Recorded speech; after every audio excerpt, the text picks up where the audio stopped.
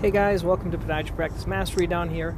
I want to talk a little bit today about using these recorded patient presentations. So I've kind of gone through the gamut with showing slides in the treatment room to recording these videos, and recently you've probably heard me talk about having them listen to the video, and I start it up for them and I leave the room.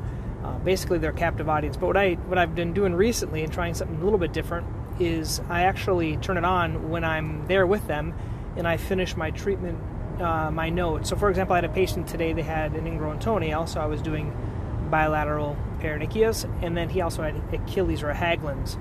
And so what I did is I numbed him up and I gave him the iPad to watch the video on the insertional Achilles tendonitis, and then I was doing my note, and then when I finished my note, I went and saw another patient, then I came back. But as he was listening to it, I actually saw some things I wanted to change in the video, so I'm going to make a new one.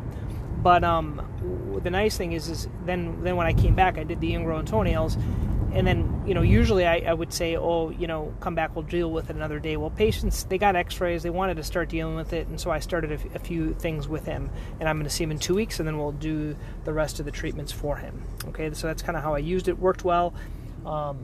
So just another way of using these recorded presentations. These are really easy to record. Basically, you just steal my PowerPoints, you go to Podiatry Practice Mastery, you get my PowerPoints, and as I'm making new ones or editing them, you can see them, you can just download them, tweak them as you like, and then just record it. I use StreamYard, but you could just as easily use Zoom and just record it, and then you download it into your iPad or whatever you're using. I tried to have them go watch it at home, and they might do that, but a lot of people don't actually go home. The other tip is I've been using for a long time. Basically, it's like a little prescription pad, but it's a treatment, my treatment protocol, and it's very similar to these checklists that I use. And so every patient leaves with this. It has their name, it has what diagnosis, when I'm going to see them back, and kind of what we're going to do. So the way I use this treatment pad is I check what I did today, and then I circle what I'm going to do next time. So they kind of know that next time I might do an ultrasound, next time I might do shockwave.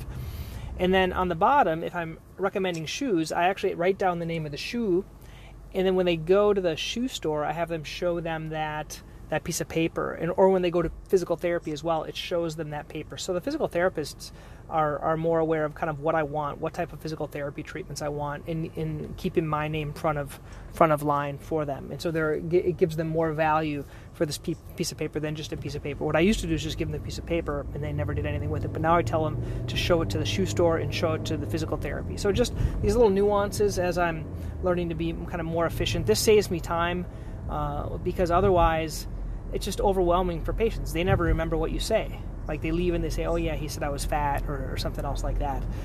They can't really remember with all the information that you talk about. And so this is a really streamlined way of doing it. They can do it. I don't think I've uploaded in Podiatry Practice Mastery this, but I will certainly upload it. And what I did is I just made my own, and I gave it to someone on Fiverr to lay it out for me for like $5 or $10.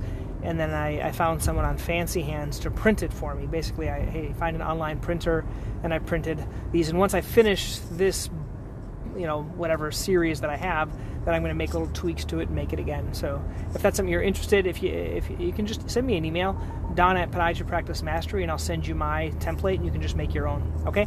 But all these resources are on Podiatry Practice Mastery. Okay, guys, have a good day. Bye-bye.